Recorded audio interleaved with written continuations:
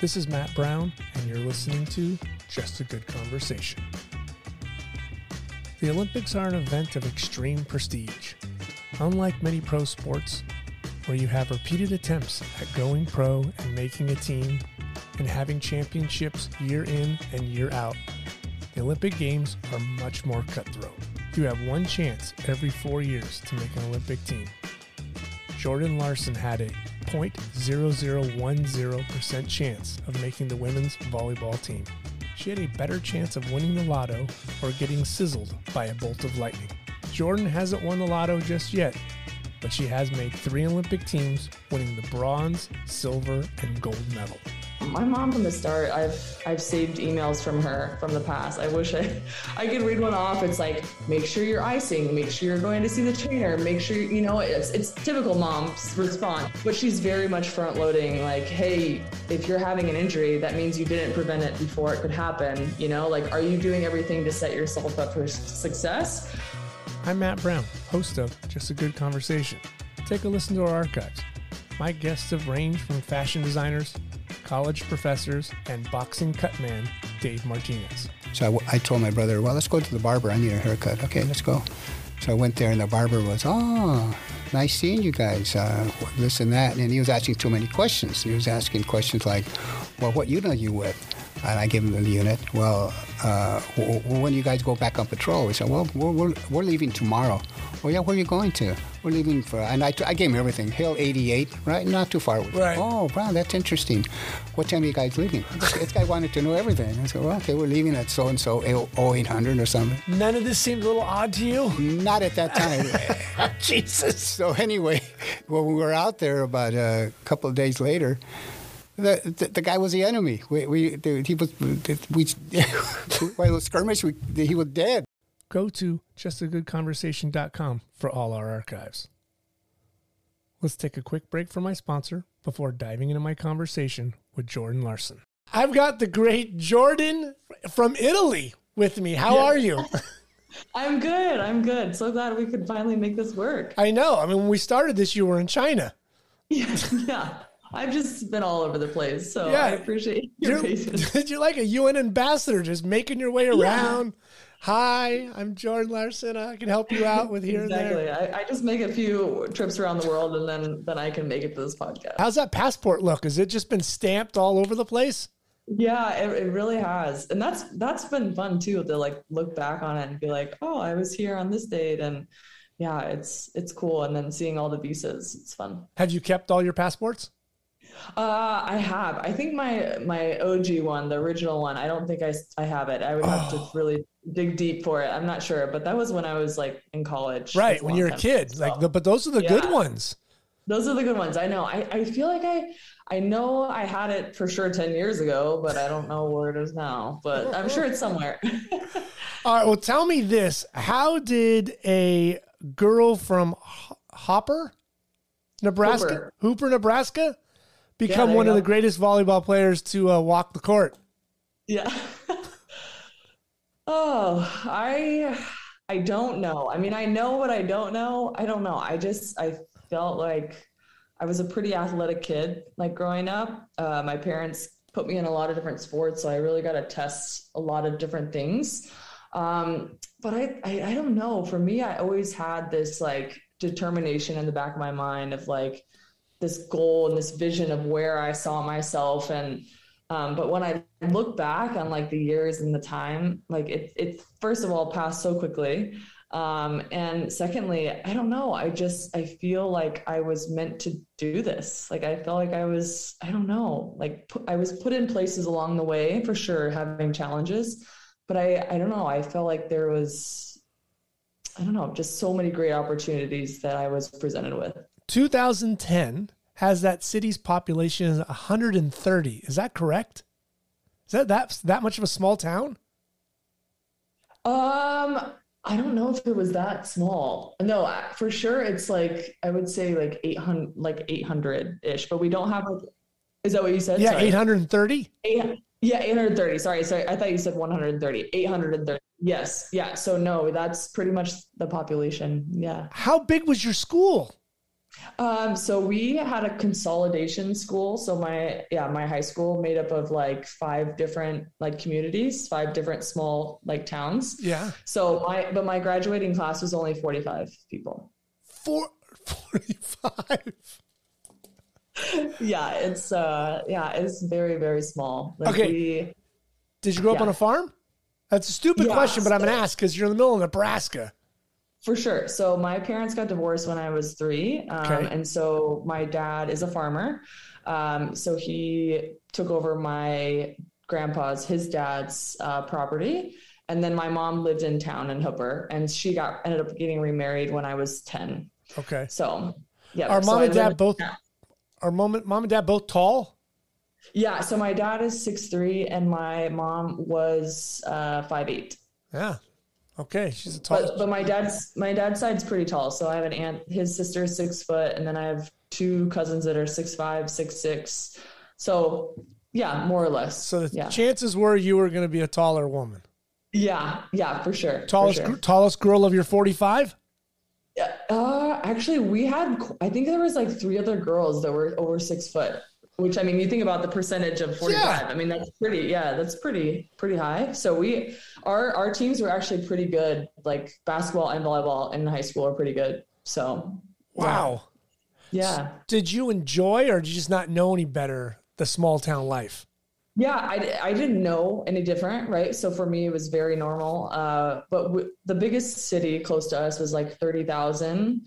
And that was like 15 minutes away, which is where we would go more often for like a bigger grocery store, a movie theater, things like that. But yeah, it was something that I didn't know, but I think that was what was hardest for me leaving the state of Nebraska, because that's all I knew. And I knew the small town of that. So that brought on a lot of new challenges for sure. Did you ever get to Lincoln or into the capital, Omaha or anything, and see like a bigger city as a kid? Yeah, for sure. So I started playing club volleyball when I was 12, and club volleyball was in Omaha. So we would commute to Omaha probably twice a week. Wow. Which was only like 45 minutes from my town, roughly. And so that's still a haul. Yeah. But my parents, I was an only child. So for them, I think they saw potential in me of like, hey, if we put her in these things, this could pay off, and her going on to college and things like that. So I think they were willing to make that sacrifice and help me get to where I needed to be. So at what point did you start to feel like you were a real like Division I athlete in high school? Or maybe you were thinking that beforehand? Yeah. So I was actually probably one of the earlier commits to college. I committed to the University of Nebraska at 16. So I was a sophomore. And so I think even when I was a freshman, I was getting like looks of where am I going to go? What am I going to do?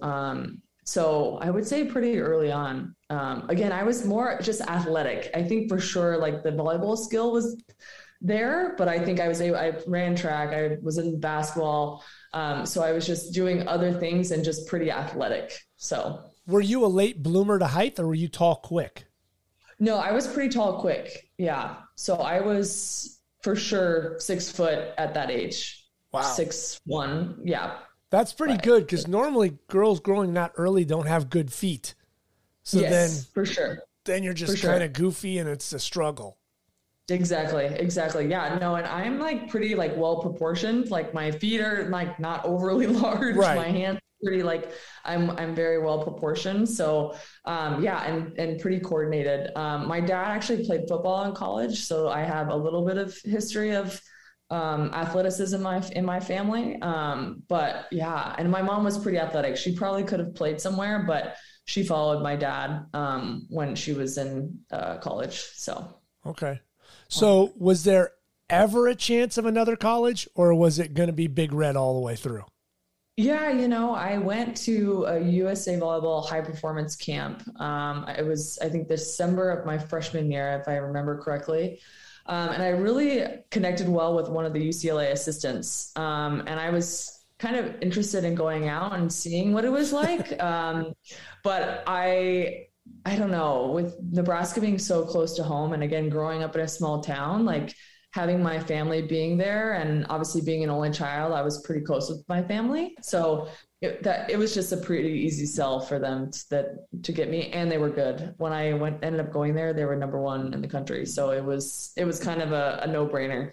Yeah, I mean, that's another thing. Isn't it amazing to think that they were getting kids from across the country to come to Nebraska to play volleyball? Like, not football. Like, you probably grew up as a young girl, right? In the 90s, that Nebraska football. All of a sudden, there's a national power women's volleyball program in the middle of the country. Yeah. No, it's crazy. But I don't know. Growing up in the state, like, it's so well respected and so well viewed, and people just love the environment. And so when people come from outside the state of Nebraska and see and witness Devaney and what it feels like and the environment, like, people fall in love. And also it's a small place. It's a slower community, right? Like, Lincoln is a college town, slower community. And I don't know, it's more of a family vibe, I guess. But not all people like that either. So, right, but I think it's something that does pull people in and attracts people for sure. When did you feel like volleyball was your sport and not something else? Yeah, for sure. I would say probably at 16 when I committed. I think that's when I really was like, hey, this is it for me. Yeah, this is it. But I still kept playing basketball all the way through high school, through my senior year. I ran track I think 3 out of the 4 years. But yeah, I don't know. I love the sport. I didn't like basketball because it was too much running. I just was like, no, this is not for me. But I don't know. I love volleyball. I love the mental challenge it had. I loved how it took more than one person to do the job. You needed a team to do it. I don't know. There was just a ton of aspects that made me really fall in love with it. What'd you do in track? I did the worst run ever. The 400. Oh man, it's the worst. Really? Yeah. I did the 400, the 4x4, and then I was doing like the jumping, like long jump, triple jump, but that got X really fast because triple jump, when you're jumping, it's like just not great on your knees. And right. Yeah. So I would have thought you would have been a high jumper. Yeah. I don't have the highest vertical per se. Okay. I mean, I jump decent for my stature, but right. I definitely don't have, that's not one of the skills that's my strong suit for sure. Yeah. It just seems like it's kind of natural volleyball. You're jumping, you got you played with her, Taiba. She was an unbelievable high jumper in high school and college. Yes. Yeah, for sure. For sure. And I tried it for sure. I just wasn't something I just don't see you running around in a circle on the track and enjoying that one bit. It was brutal. And the 4x4 was always the last one of the day, and it's the worst race. And you're like, it's the sexy event. Yeah. Oh, but it's like a full on sprint. Yes. Oh, I hated it. Then I was like, Mom, please don't make me do this again. Yeah. I don't want to do this, Mom. No. So how was it those first couple of weeks on a college campus? Yeah, college campus. You look back at that and go, wow, now? Because, I mean, you're a young girl in that small town to a small town, but that's a big town now to you. For sure. So we, the incoming freshmen obviously move in for summer school. So which is nice because you kind of get like a pre-season. Mm-hmm. So you're not just jumping in right into practice. So you're jumping into more school and conditioning and things like that. And I remember my parents moving me into my dorm, and I'm with my college teammate and I'm like bawling because my parents are leaving and they're driving 45 minutes home. Right. And I'm just like, oh my God, don't leave me. Oh my God. And then like, obviously the next day, like I'm fine, but like, it's such a shock, right? Yes, it is. You're going to be in classes, in a class bigger than your whole graduating class. Exactly. And like, for sure, I was like confident in like who I was as a volleyball player, but like being a student and managing all these things. And then obviously the expectation of like, you're going to the University of Nebraska and the volleyball team is good. And can I live up to that? And, so there was just a lot. But I just remember being super stoked and really thankful for my teammate at the time, who is still one of my really good friends. Did they do a good job of kind of taking care of you in those early couple of months? Because it's hard. For sure. It is hard. It is hard, for sure. And they do a great job. They really do. And there's psychologists there if you need help, and everything is very, very available. And but it's a rude awakening, right? Like, you think as a high school athlete, like it's with anything in life, you change jobs, you're in a new environment, like you're automatically go from the top of where you're at to like, all right, we're starting at the bottom and gotta wake yourself up. So but yeah, it was a cool experience. It might have been easier if you were like some kid from Jersey, right? And you were like some Newark or whatever, big town, not a big deal. And you're going into, this school that's decided to give you a scholarship. But you're talking about a little kid from a small town playing for the school in your state. That's more important. That weight that was on you must have been pretty massive. For sure. Yeah. And I think it's, like you said, like the understanding of what Nebraska volleyball means to the state, like, and just having that on your back is definitely something that, it's a lot, but it's also, I think, again, like as we get through college, like it sets you up for success too, right? Because you're used to playing under that pressure and that weight. So then when you transition into a bigger, the pro life, you're used to playing in front of bigger crowds. You're used to playing under pressure because you're in those situations. Right. So yeah, the squeezing pressure you felt as a kid is nothing now. As a grown woman, you're kind of like, that's silly. Yep. Come on. Crying in my pillow all night because my parents left me. That's nothing. I know. It's so true. I got a Brazilian girl who's hitting a ball into my face all day. You're so right. Yeah. Well, was it easier for you because the way the schedule sets up for women's volleyball, your season starts right away, where if it's a men's volleyball or something later in the spring, you would have had to sat all the way through the year with that pressure. Being thrown right into that fire, was that kind of a little easier? Yeah, I think so. I mean, I think it was nice because we got to have that summer. So it's like that summer leading up to it. So we can get in like good shape, like running shape, and, our body can withstand like a volleyball season, which is nice. But like you said, I think it is good to kind of like get started right away and having that right off the bat. It's good. I would agree. Was that the first time you started lifting weights when you were in college, or were you lifting before? Yeah, I was lifting before. Yeah. Okay. So I was able to, my parents tried to do a pretty good job of like, I think even nowadays you have to specialize so early on, right? Like if you're not so sad. Yeah. It's so sad because you have to, if you're not like 12 years old and already knowing what you want to do, like it's like you're, or like not committed to one sport, like it's really tough. So I was lucky that I was able to do all these other sports. And then also on top of that, on Saturday mornings, I would always go to this speed and agility coach. So I was always doing some other things to kind of practice other parts of my body, if that makes sense. Because I think if you're one-dimensional and one sport only, you're used to only lateral movements or forward movements. And so when you're getting other stimulus or stimuli, like all of a sudden your body can adapt and be in a much healthier situation. And so I think my parents really did a good job of finding that balance. And I was getting a massage too, like once every month, like recovery was also important for my parents. And if I was having issues, going to a chiropractor, like they really tried to like facilitate an understanding of what it meant to be a complete athlete and not just one dimensional. Do you think that was because your dad had an idea? Being a football player? Yeah, for sure.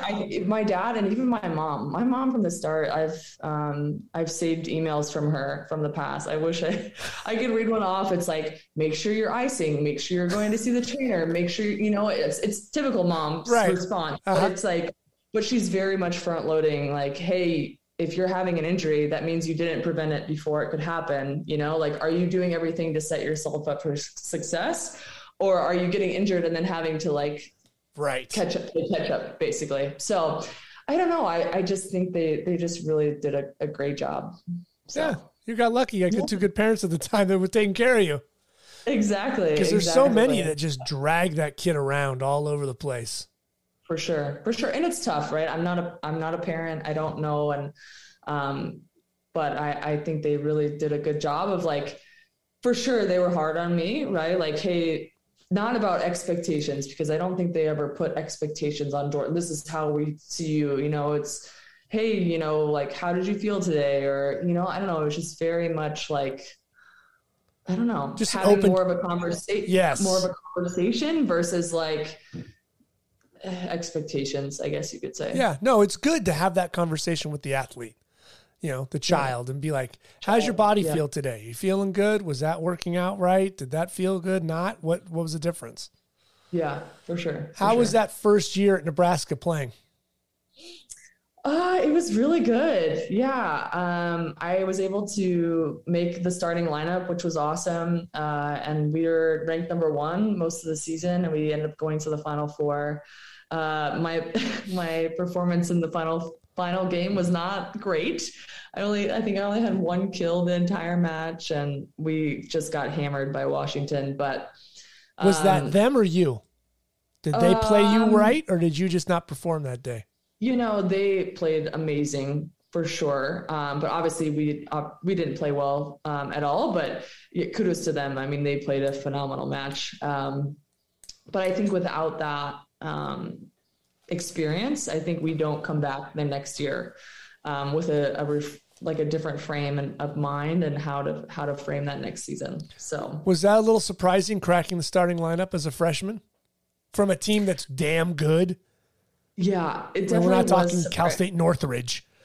Yeah, right. Yeah, no, for sure. It was a lot, especially because one of the people that I ended up beating out was a senior, or not a senior. She was a junior, and I don't know if she was playing, but she was kind of like off and on the year before. And so I think for me to make that presence and then constant was definitely eye-opening and shocking, but I'm grateful for the opportunity and the foresight of like, hey, Jordan could be good long-term, Yeah. How's the atmosphere for women's volleyball there? Talk about that.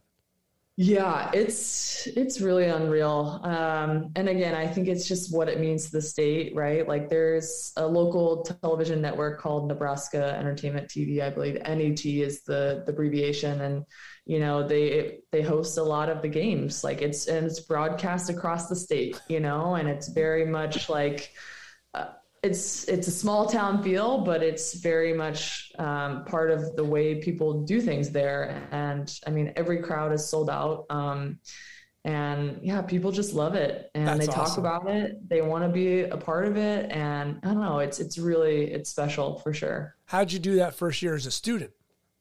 As a student? Yeah, I was okay. I was an okay student. I for sure, there's a juggle, right? You're juggling. Exactly. Yeah, I did okay. I definitely had a couple tutors that helped me along the way for sure. But yeah, in general, again, I think my parents did a good job of in high school, it was like, hey, you want to be good here in volleyball, but you want to go out with your friends. You have practice tomorrow. Now, is going out until 12 p.m. at night smart? Is that going to set you up for success, at practice tomorrow? Because ultimately practice has to be good because your long-term goals are X, Y, and Z. And so I think having that perspective, and when I got to college, I was like, first of all, I don't want to get in trouble, because if I get in trouble, the whole state's going to find out. And I don't want to, it's a real thing. And so I think that fear alone was like, I'm just going to straight and narrow. That's what I'm looking at. And I had bigger goals beyond college for sure. So also thinking about that too. Right. Was it weird walking around that campus and having people recognize you? Yeah, for sure. Yeah. And I don't know, so much on campus per se. I mean, people did recognize you, but it wasn't like that big of a deal on campus per se. But yeah, for sure, walking around, Because it's funny, because there's thousands of other students on campus that they just come and go. They sit 2 rows across from you. They sit across, they might be in your lab, whatever. That's Jim, that's Kelly, that's Stacy, whatever. But people start to recognize, especially the athletes, right? For sure. And you're a 6'3" blonde walking around on campus. It's very recognizable on one of the best teams on campus at that time. Exactly. Yeah, no, for sure it is. And it's cool. But that's the fun part of college, right? You're getting to know everybody, like even the other student athletes, like getting to know them. And that's fun. That next year, the losses washed away from you and you win. What was that like? It was so surreal. Again, I think having lost to Washington, I think obviously we were bummed, and we graduated 2 seniors, I think that year, 2 or 3 seniors, three seniors, I believe. So a pretty big chunk of that team had graduated. And so we actually took our international trip in between those years. So we went over to China and Japan.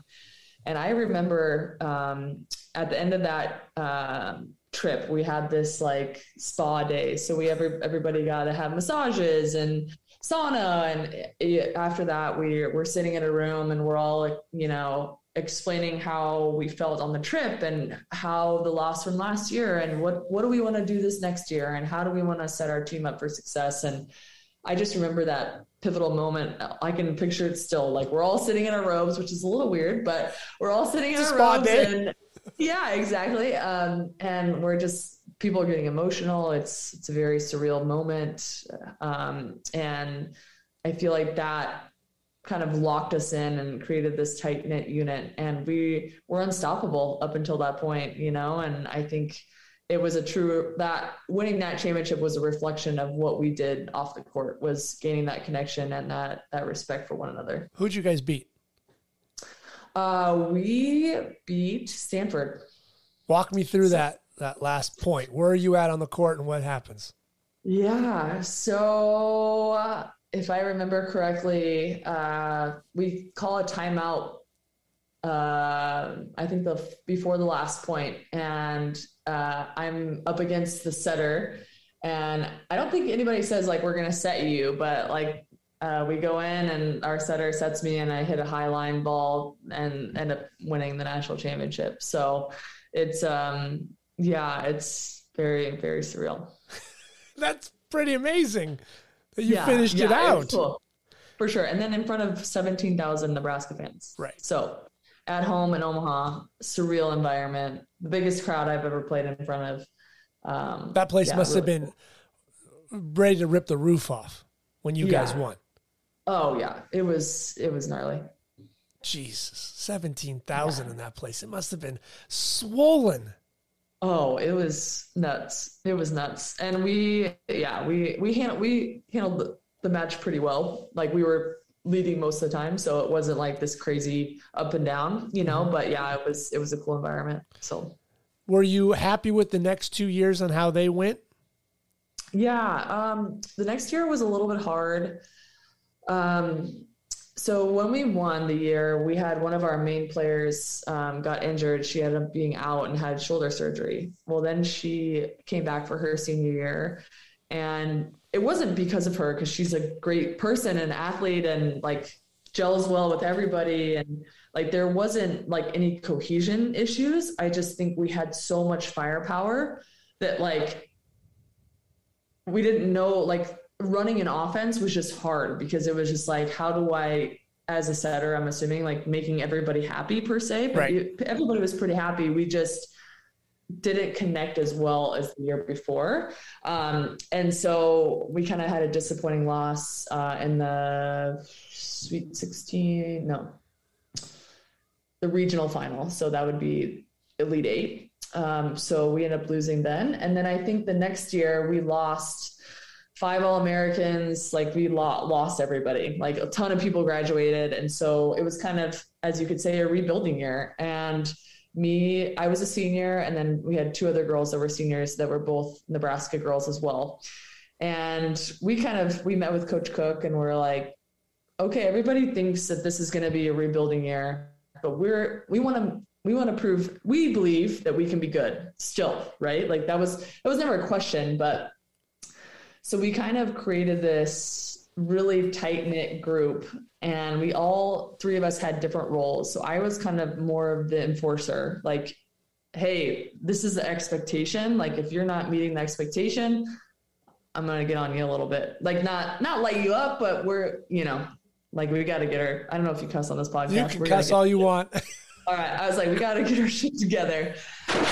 And so, and then the other two, Amanda and Rachel are their names. Amanda was more like, we call her Mom McGates. She was more our mom, like very much like I was the hammer. She really kind of helped like console. And then Rachel was also she was kind of a balance. So she could like, give and take. I'm giving you way too much information at this moment. But that's what's needed, right? Exactly. Exactly. As a leader, you have to be able to be the person that lays the hammer down and then the one that puts the arm around somebody. Yep, exactly. So we did a nice job of finding that balance. And so we proved a lot of people wrong. We came out that first weekend, we had Stanford and UCLA, and we swept them, both of them. And everybody was in shock because they're like, who's this Nebraska team? They weren't supposed to be so-and-so or whatever. And then we ended up making it all the way to the Final Four, played an unreal regional final in Washington, down 0-2, came back, won. The most gnarly match to date that I've ever played in. End up going to the Final Four, lose to Penn State in the semifinals, so it's done. But we were the only team that year to win 2 sets off of Penn State. Penn State hadn't lost a set the entire year, and we almost upset them to make it to the final. So talk about like maximizing performance and maximizing really the sum of the parts. Like, we for sure did that. And so I don't know. I think you could have all the talent in the world and have all these things going for you, but if you don't have the intangibles or kind of what makes a group special, you're going to fall short. Right. So that's huge. Yeah, it's huge. What is it like? I've never obviously been at your level of athleticism. What is it like to take over a game? Me? Yes, me? you. You see that shock like I'm talking to. Yeah, no. And to be honest, I don't know if I've taken over games for sure, but I'm not a super powerful hitter. To a certain degree I am, but I'm not. That's not what I'm known for. I'm more for kind of helping manage and simplify the game for others kind of around me a little bit. And so I think when you get to a stage of like where your mental capacity is like too high, right? Like you're in a high pressure situation, you feel like your anxiety is like rising. Like, how can you bring it down to like a level 5, right? Like 5 out of 10. And so I think when you get to that, like the zone, that's when you're like in control of the match. I don't know if that makes sense. Yes. And that's when like it's like in your hands. And I feel like when I'm in that space, it's really special. But that doesn't always mean that I'm like scoring the most points or doing the most per se. But in my mind, all of a sudden the game is slowing down. So it's a unique feeling, but it's pretty cool. Yeah, I mean, I've seen you play a lot, and I would say it's unbelievable to watch you just be so efficient when you play. Like, there's little mistakes that you make that you don't make to give a point. You don't have to always hit the ball to get the point, but you put them in a difficult situation, and then they make a mistake. It's unbelievable to watch that kind of elite athlete at times. Yeah, for sure. And I think that's what some understanding like the game a little bit too, right? Like if I don't have a set, me hitting the ball out isn't helping us, but me hitting the ball to the setter could give us the ball back and give us another chance. So I think it's just understanding those situations, but that's something that's like a learned skill over time for sure. Right. And the thing you could have told young Jordan that, at 17. Exactly. Hey, sweetheart, I got a secret for you. Like. It's so true. It's right. so true. Yeah. Okay, so what advice would you give young Jordan? Yeah. Now with all the battle scars that you have and the time played, what would you go back and tell her? I think for me, I've always kind of played like a little bit with like a chip on my shoulder in a good way. Like, I think that I've always felt like I've had something to prove. Like I've always had to like push the razor's edge, push the boundary. And I think I'm grateful for that. I also think that I wish I would have been maybe a little more like relaxed in certain situations. Like, I think sometimes I was so focused on certain things that like I wasn't really paying attention on what was really happening around me. That I, for example, you know, when I was telling about high school, like, okay, my parents were like, don't go out until 12 p.m. because you have practice the next day. I'm very much like, hey, if I have an off day, if walking 10 miles in the off day, is that really going to set me up for the success down the road? You know, like, so just, and that's like going out with friends or spending time with people. Like, if that drains me, like, I'm not going to do it. But now having a little more perspective, I wish I would have done that more, like enjoyed the company, enjoyed going out and seeing and sightseeing. And I've lived a lot of cool places, but I haven't actually seen a lot of cool places. So, you know, it's like those little things. Yeah. Right. I mean, it is hard because you're in Italy, but you're not a tourist. You're not there with your husband. You're at work, right? You've been in China, all the other places. It's even for the Olympics that you've been to, it's hard. You're not there as a spectator or a sport that maybe happens in 2 or 3 days. Your events can last over what, 10, 11 days if you go to the finals in the Olympics? Yeah, for sure. Yeah. The Olympics is 12 days. So but you can't just take a day off and go see equestrian and, let's go see a friend who's boxing. You're business, it's work. So it's hard for that work balance that you get to have as an athlete, especially in a foreign country. For sure. Most definitely. Yep. When college ends for you, are you thinking there is a future? Do you feel like I've got next steps? You're doing, Olympic trial stuff, Junior Olympics? Yeah, for sure. So in high school, let's rewind a little bit. In high school, I actually played on the youth and junior national team. So I was kind of already in the pipeline, as they say. And so I was then asked to come train with the national team after I graduated college, which I actually graduated early. I graduated in December of 2008. So then I was able to go play a professional season in Puerto Rico, and then was asked to come train with the national team that summer in 2009. So yeah, I definitely had a future. Now, again, what a lot of people don't know is the national team usually every summer has sometimes up to 5 tournaments, and every tournament there's a new roster. So you could make one roster and not the next 4. You can make, it's very cutthroat, as you could say, because we train to sometimes up to 25 and only 14 travel. So it's very, just very challenging.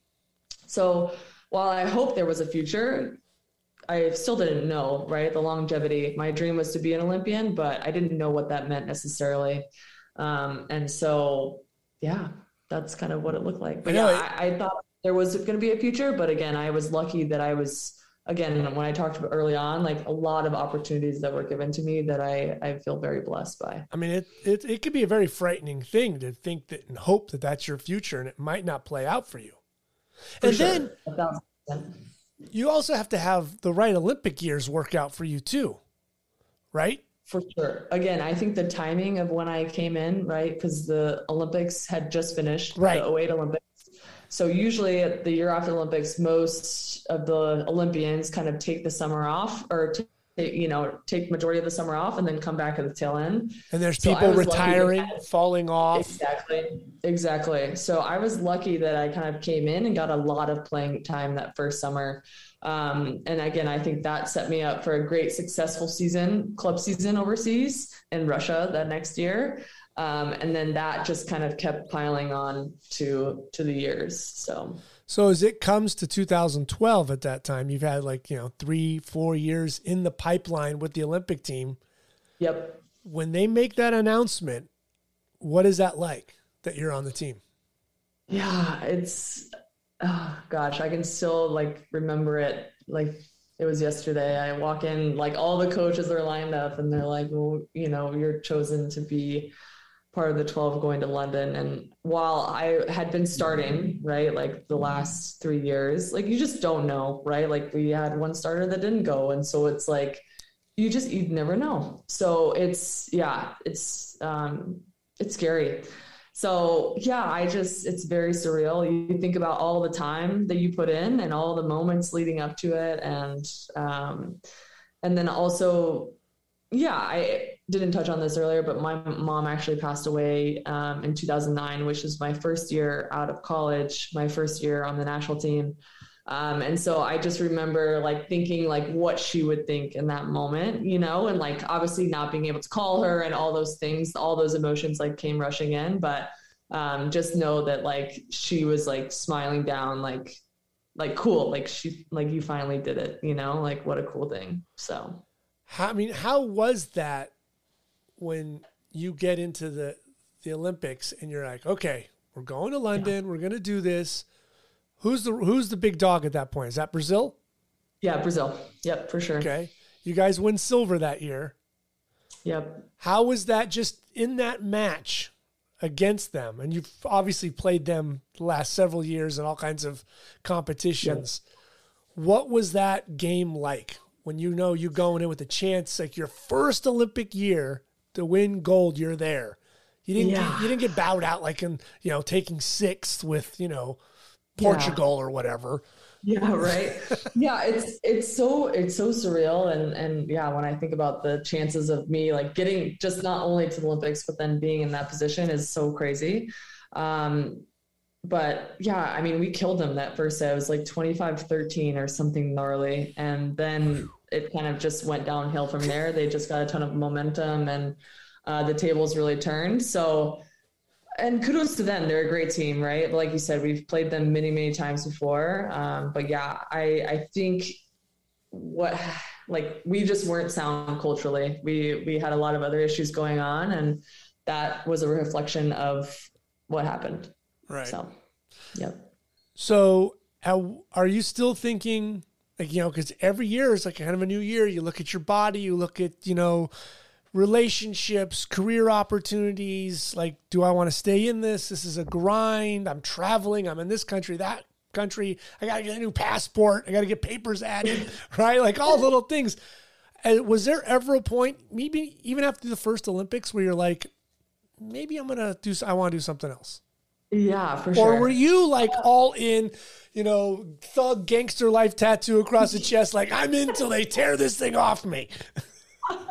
Yeah, no, I actually was thinking about shutting it down after that first Olympics, right? I like reached my goal. I wanted to be an Olympian. I was able to be a silver medalist. Like, wow, like incredible, right? And I think the reason why I play, of course, is to win, right? Like I love winning, but I think what makes it so unique is how like the makeup of the team. And when I talk about the special moments, right? Going back to 2008, we didn't win, but it was by far my favorite team because of how we were able to have so much success.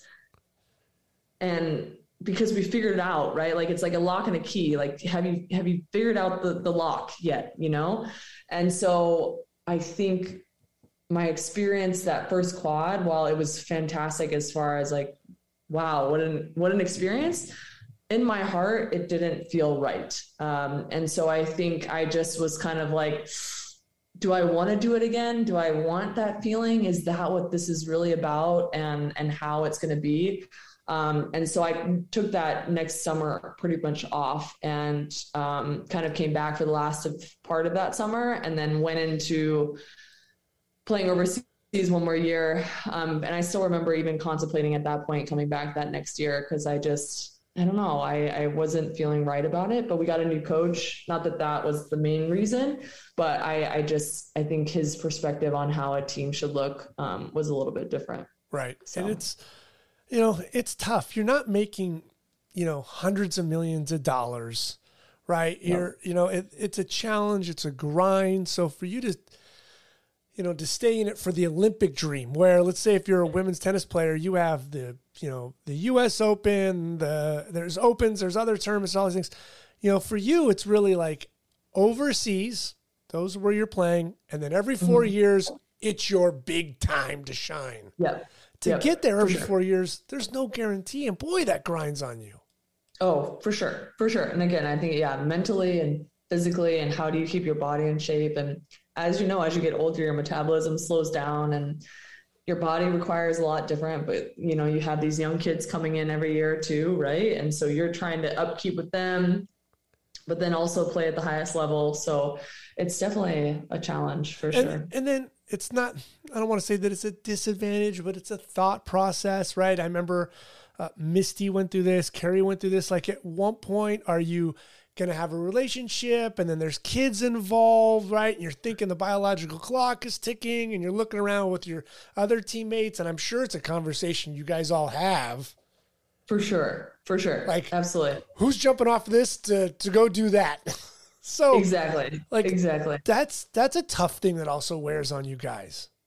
For sure. Yeah. And I was also I was married when I was 22. And so I was currently married at the time. And at that time, my husband, my ex-husband was 7 years older than me. And so his clock, you know, was not ticking, but also it was definitely up for question. Like, is this the time, or, you know, am I stopping, or what am I doing? And, you know, and so I think, but then again, being overseas and being then together, and that wears on a relationship too. And so, it brought its own challenges for sure. Right. If you were Jordan, the accountant, right, you stopped playing volleyball after Nebraska and you're an accountant, your life could be completely different just by saying, okay, I have all these other things I don't have to worry about.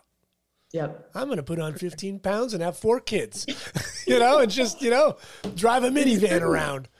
It's true. It's true. But you kept that competitiveness all the way through. It's unbelievable. Yeah. So when you go for 2016, that next Olympics, how much of a challenge is that for you to get it revved up again, do it all over? Yeah. It wasn't, it definitely was a challenge for sure, but I think I found a new way to get my body to perform. I was feeling great. I was lifting heavy. I was in really good shape. Like, I felt like in a really good place. And I think as a team, culturally, we were sound. Like, we had, I don't know, just a great team, a balance of vets, but also a balance of like newbies. And I don't know, it felt right. It felt right to me. And so that fired me up. That made me want to go again and try again. So Olympics is special. I don't know how to like explain it. Like, you're like, the motivation isn't so much like it's not that hard to get motivated, but the daily grind of like, hey, can I do this? You know? That wears on you. Yeah, for sure. You guys come up short. You end up getting the bronze. Bronze, yep. Mm-hmm. Is that sting? Obviously, I mean, that's a stupid question, but it's got to sting a little bit. Yeah. So we end up losing to Serbia in the semifinals by 2 points in the 5th set. Honestly, that match could have gone either way. Serbia is a great team, but I definitely thought we were better at times. But again, I think what people don't tell you, and I think Carrie and Misty had the experience too, right? Like, you have a day off and then you have to come back and you have to play for third, and people don't hand you the bronze medal. You have to go out there and you have to earn it. And we had to go up against a very strong Netherlands team who was very well coached, and we had to put in time. Like, it is like, you know, like, you're fighting for that medal, and you know, there's only 2 people that walk away at the Olympics happy. It's the gold medalist and the bronze medalist usually, right? Because it's like, yes, right? You're ending on a win. Yeah. I mean, winning silver is great. Don't get me wrong, but it's also like, you lose for silver. Yeah, you're that close. And so like, walking away, and like, obviously bittersweet, but like, again, the culture, the environment, the team, like what it was, super special. And to me, we maximized what we had, which was awesome. But it's not so bad, because several years later, you actually get to do the trifecta and win the gold. Yeah. Which is crazy to me. It's crazy. Yeah. I mean, it doesn't happen in 4 years. It's 5 years you got to wait. I know.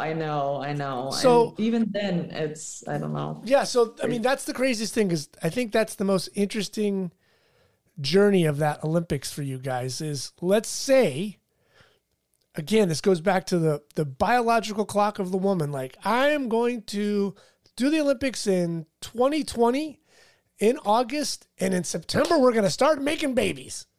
Whoopsies. Like, oh yeah. Where was your thought process when things were getting delayed with COVID? Are you thinking, how long do I want to do this? Am I willing to put in another year for a what if? It was scary for sure. But I guess how my mind's always has worked in the past is like, all right, here's a challenge, like regroup your mind and like get it together. Like my mom would never let me quit anything ever. Like, even if it was like little league soccer, I was like, Mom, I hate this. Like, she's like, no, like you signed up, like you're going to finish it out. So like quitting was never an option for me.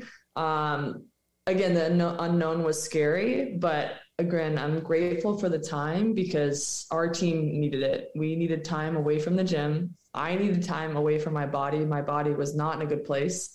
And I needed rest. So resting for almost 2 months of like nothing, right? No jumping, I was doing like other things, but like no jumping. I had plantar fasciitis, which I don't know if you've ever had, but it is like the worst pain.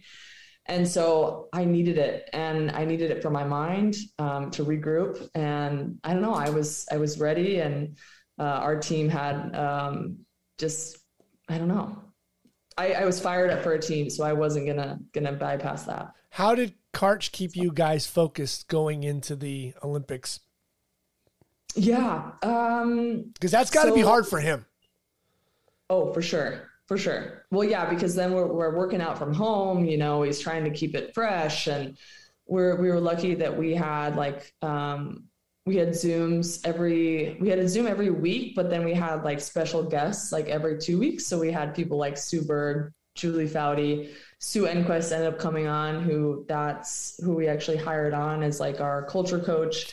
So she helps kind of talk to us. And we started having meetings as a team, like once a month while we're overseas, which never happened in my 13 years on the national team, which is still so surreal that we were like meeting, connecting, trying to build a bond because we weren't able to get in the gym. So And then all of a sudden, when we hit in April, when we're gearing up for the Olympic Games, all of a sudden we're coming in fresh, hot, like we've already worked our shit out, like, let's go. So I don't know. It's just, I don't know. It fires me up still. I'm just like, to me, like, okay, yeah, gold medal, whatever, but we deserved it. We put in the time, and how we won, like that was just the epitome of like the work that we did. I don't know. I'm just really proud of our team. So what was it like, right? You've had these beautiful Olympics in London, this beautiful Olympics in Brazil. You're probably thinking in 2019, oh, we're going to Tokyo. That's going to be fun. I've been there. That's great. My dad's coming and nephews. And I'm bringing everybody and they're going to see me and we're going to shove Brazil right in the end. Nobody's allowed to participate and come. Like it was just, how was that for you? Yeah. I mean, it sucked, but it's also like, I'm just so glad it happened, right? Like, I'm glad they pulled it off. We made it work. And again, bittersweet for sure. But again, it's gonna be memorable, right? Like, hey, remember in 2021, we didn't have anybody in the stands and we still won? Like, what? Yeah, people will correct you. You mean 2020. No, it was a year later. No, we postponed a whole year, which has never happened in the history of the Olympic Games. They've never postponed. They've always canceled it. So like, I don't know. I just think there's so many other things to think about versus what didn't happen. Right. And Japan did an amazing job of, God love them. Like, I don't think any other country could have done it but them. Oh man, it was so just, I don't know, clean and professional and just awesome and really special. They tried to make it what they could for the situation that they had. So it was really cool. Is it a little odd to, say, okay, I've been to 3 Olympics and I have all 3 medals? Or is it more like if you're Carrie and Misty, like I've been to 3 Olympics and I've got all gold? Yeah, I know. I'm like, it's kind of cool. You can have this collection. I'm like thinking about like, how do I display it? Like, what do I do? But I mean, you didn't do it in order. You kind of went backwards and kind of, but I know. Yeah. So that's even more interesting. Like, the way you work that out. It is. Yeah, no, but I'm just, first of all, I'm shocked at how long I've played, right? Like joke with all my teammates now that are younger, right? Like when I thought I was 24, I was like, oh my God, I'm only doing this once. People that are 30, what are they doing with their life? Like I for sure judged like so hardcore. And now I'm like, I played 3 quads. Like, what am I doing? You know, like, but it's just, I don't know. You're in it and you love it and you love the grind. You love being a part of it. But you're shorting yourself. You say 3 quads. It's actually 3 quads plus. Plus 1. Plus 1.5. Yeah. Don't short yourself that one, hon. It's true. Yeah. It's true. But you're no normal athlete. You took 5 years. I know. Well, then they're like, it's almost Paris, like a couple more. I'm like, oh God. Yeah. Can I just get through Friday, please? Exactly. Like this week was long. I was like, we practiced 5 days in a row. Like, no. Oh man. Who was the oldest teammate you had on your first Olympics? Who might that have been? 39, Danielle Scott. Oh, right. Long Beach State, Danielle. Yeah. Oh, yes. Yeah. So when you look back at her, you know, when you're a kid and you're looking back at her and you're going, how is she doing it? Yeah, no, I remember we were doing like, we stopped at some fast food restaurant on a road trip. And I'm like, Danny, what keeps you going? Like, how have you been able to do it? And she's just like, the love for the game. Like and it's so true, right? Like at the time, she's always got a smile. She's always happy-go-lucky. She does. And yeah, at the time I didn't understand because I was just like, man, like, is there nothing else that like fuels your fire? Like, you know, like what? But now like being in it, I totally obviously can relate and it's addicting. And obviously people love the game and love to watch and you love to participate. And yeah, does that keep your fire going? You still have that competitive fire? Yeah. I for sure think it's definitely like not as what it used to be for sure. It ebbs and flows a little bit more than maybe what it has in the past. But I still want to win and I still want to be great. And I feel like, I know I was having this conversation with somebody the other day, like you're on this like trek, right? Like winning a gold medal. When you finally get there, like you don't think about what that is actually going to be like. And then it's like, it's almost like this validation or like, hey, like all the work and effort you've been putting in, it's been right. It's been right all along. And like, just trusting that you've been doing it right. You know, I think for so many times, like, am I doing it right? Should I be doing this? Should I be doing that? Or what else can I be doing? And, you know, it's like, hey, no, you're doing it right. And like, keep trying to just continue to be better. It's not about being like, hey, sit back and relax and chill. It's like, how can I keep pushing the boundaries still? But it's like almost this validation stamp of approval, like, hey, like you're doing it right, you know? Right. Has there been a moment that's like, it might be the gold medal in your, let's say, professional career that you were like, that was worth every moment of it. All the pain, all the heartache, the pain in the feet, the ankles, the knees, the hips, the shoulder that's probably a little higher than the other one. Like, is there a moment or was it the gold medal that you're like, that was it? That was worth all that pain? Yeah. I'm sure like subconsciously it was the gold medal, right? Like I'm sure there was something there. Right. Hit the plateau. For sure that was hanging there. But I'm sure along the way that there was moments that like definitely triggered it. But yeah, maybe subconsciously the gold medal was that. Right. Sorry. It's all right. What advice do you have for athletes today?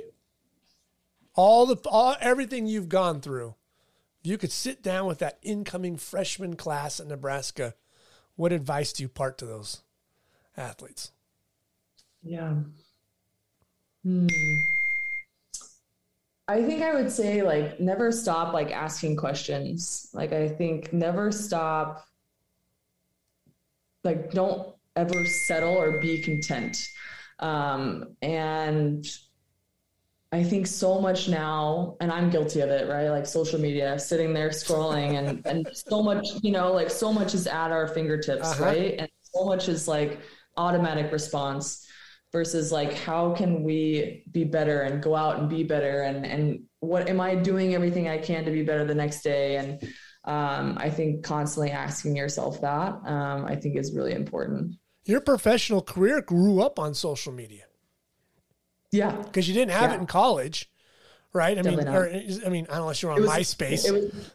Yeah, exactly. They're like, what is MySpace? Yeah. Okay, Google MySpace. You'll understand. They're like, oh, wow, that's pretty sad. Yeah. But like, can you imagine now being 12-year-old Jordan? You got the power of the phone. You got your own Instagram account, Twitter, you're TikToking, and you have the ability to have the NIL come up in your hands. Yeah, it's dangerous. It's dangerous. Don't get me wrong. It has its benefits for sure. And I think there are good things like, and advocating for the athlete for sure. But I think it's, how can you find a balance, right? We're talking about school and volleyball balance. Like, this is another aspect that's like, how do you balance and where are your goals? What are your priorities? What do you want to be, And I think it's constantly putting yourself in check with those things and kind of having a balance of that. So, but it's tough. I don't envy young kids coming up and I'm just really grateful for the time that I feel like it was the best time. Like, for sure it had, like, my time growing up, for sure it had its challenges, but yeah, you didn't have to deal with that. Do you want to be an influencer? Do you want to do this? Do you want to do that? Do you want to pitch this product? No, I just want to play volleyball and whoop some ass. That's all I want to do. Exactly. Yeah, people are like, what do you want to do? And I'm like, I just want to play volleyball and be really good at it. That's just what I want to do. Yeah. So that's pretty easy. No big deal. Yeah. All right. This is the last year, right?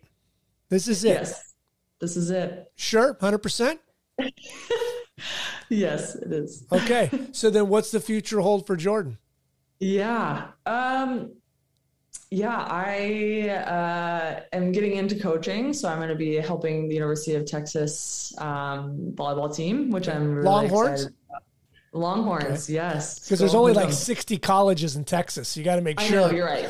University of Austin, Texas, go Longhorns, hook them. Like, I'm already on it. They've already they're like, can we just, it was like the first day on campus. They're like, we just got to see it. I'm like, hey, I'm all in.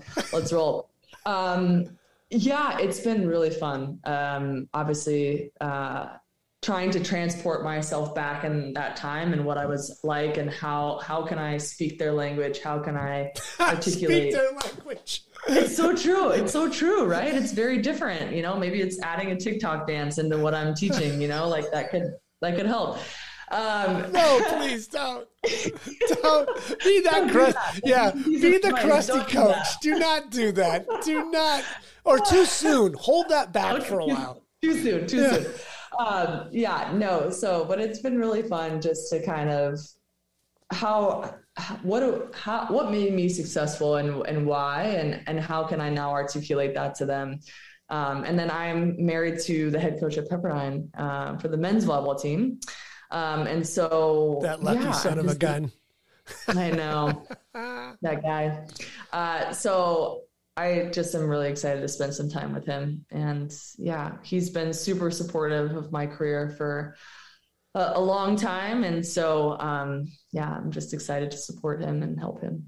Do you have any worries about coaching where, like Magic Johnson had a hard time coaching because the players wouldn't be on his competitive level or put the effort in? Larry Bird had that problem. Jordan never wanted to touch it. Like, do you worry about how you're going to translate your competitive fire to these 18-year-olds and be like, listen, lady, before I choke you out, this is how you do it? For sure. Yeah, no. And I'm sure that will come, especially if it's like, hey, I told you this 3 times now and they're still doing the same thing, but I think, again, keeping myself in check, like, hey, all of the best coaches that I've been coached by have been able to approach me in a manner that's been calm, cool, collected, level-headed, and can I maintain that same approach? And my poor husband just has to hear my, my frustration on that end. Okay, are you going to lean on him at all and be like, what's working? For sure. Yeah. And even now, like, I'm like, okay, I'm doing this, I don't know if this is helping, what's another strategy? I think that's with anything, right? I think being an athlete has the same challenges, right? Like if I'm doing this, is this getting the same result? Where in coaching, it's like same thing, like, hey, I'm coaching this way. Is it getting the same result, or is there another solution that we can come up with? So right. I think it's constantly pushing that boundary and asking those questions. Now, did you in any way want to stay with the women's coaching? And would you ever think about going to men's coaching? Because David's coaching on the men's team. Men's side. Right. Yeah. Would you ever think about going to the men's side? Yeah, for sure. Just being in his gym, just watching, and the guys are awesome. And yeah, I definitely could see that. Yeah, I'm very open again. And maybe coaching isn't the space for me too, right? Like you said, like some athletes, you just like, you never know. But I think it's something that I'm passionate about right now and curious about, and kind of want to expand, but we'll see. I also want to golf a lot. I'm ready to retire just a little bit, like enjoy the time and the years that I've been away, and just kind of take that all in. What's that handicap? Not great. I actually don't keep track. I know it's something that I got to start doing because we're going to belong to, what do you call it? There's a country club somewhere in Austin that's going to want your score. Exactly. A country club. So I think if you belong to a country club, you have to keep a handicap, I believe. So I got to get on that. You better. Yeah, I know. I'm actually not bad. I'm not bad. So you better not be bad. You got hand-eye coordination. You're a world-class athlete. It's true. I'm okay. My husband's like, I think even if you took lessons, like you could be Wait a minute. Good. You haven't taken lessons? I've never taken lessons. No, I grew up with my dad took me sometimes. So I like have a knowledge of what it is and how it is, but yeah, I've never taken lessons. If you take if you take some lessons from a pro, you will find out real quick how much better you can be. Oh, I'm sure. Yeah. And he told me, he's like, you should do it. So how much longer do you have in Italy? What's the countdown? Could be maximum of 6 weeks, I think. Okay. More or less. I think less. It's like 5. It just depends on how we do in playoffs. We have one more regular season match, and then we start the playoffs. All right. Well, I'll keep an eye on you while you're in Italy. I hope you have to be there as long as you have to be to win a championship, and then you come home and wear burnt orange and hook 'em high. That's right. That's right. Do your thing here in the great state of Texas. That's right. I'm excited. Jordan, I can't thank you enough for your time. You're awesome. You've been an absolute pleasure to photograph over the years. You've just been a wonderful subject when we get to do portraits and stuff. Watch you throwing out first pitches. Thank you so much for having me. This was awesome. And I'm just grateful for the many years that we've been able to connect. One final question. This is the most important one. Where do you hang those 3 medals? Where are they? Right now, they're just in a safe, so I got to figure it out. It's so tough. Where do you hang them? It's better than you said your sock drawer next to your underwear. That's true. Yeah, no. But where do you hang them? Because if someone breaks in your house, like you can't. What do you do? You can't. So. Yeah, I actually asked a baseball player one time where he won. He was at the Giants, where he had his 3 championships. He literally said in his sock drawer. Yeah. Oh. Yeah, he was married, but they didn't have kids, and he's like, no one comes over and looks at him. Just they're in the sock drawer. So, So yours are in a vault somewhere. Buried. No, ours. Mine are in the safe, but I still haven't figured out a way to like display them that were. Yeah. That's all right. You'll have time in a couple of months to figure it out. Exactly. Yeah, right next to your club trophy when you're at country club. Yeah, right. Yeah, longest ball. Women's league championship. No. Don't shortchange yourself. Come on, what kind of competitor are you? Kick ass on the whole country club. Own that place. Walk in and own it. I love it. I'm ready. Yeah, ready. Do it with a cowboy hat on. That's true. You're the absolute best, Jordan. I can't thank you enough, sweetheart. Thank you. This is great. Thank you so much. All right. Best of luck. Thank you. Thank you for listening to Just a Good Conversation. Please click the like button if you enjoyed the episode. Become a subscriber to the show. You can always leave a review. And if you enjoyed what you heard, please tell a friend. Please leave a review if you enjoyed what you heard, and remember to follow the Just a Good Conversation podcast on Instagram. You can find all of our past shows on our website, justagoodconversation.com. Thank you for listening.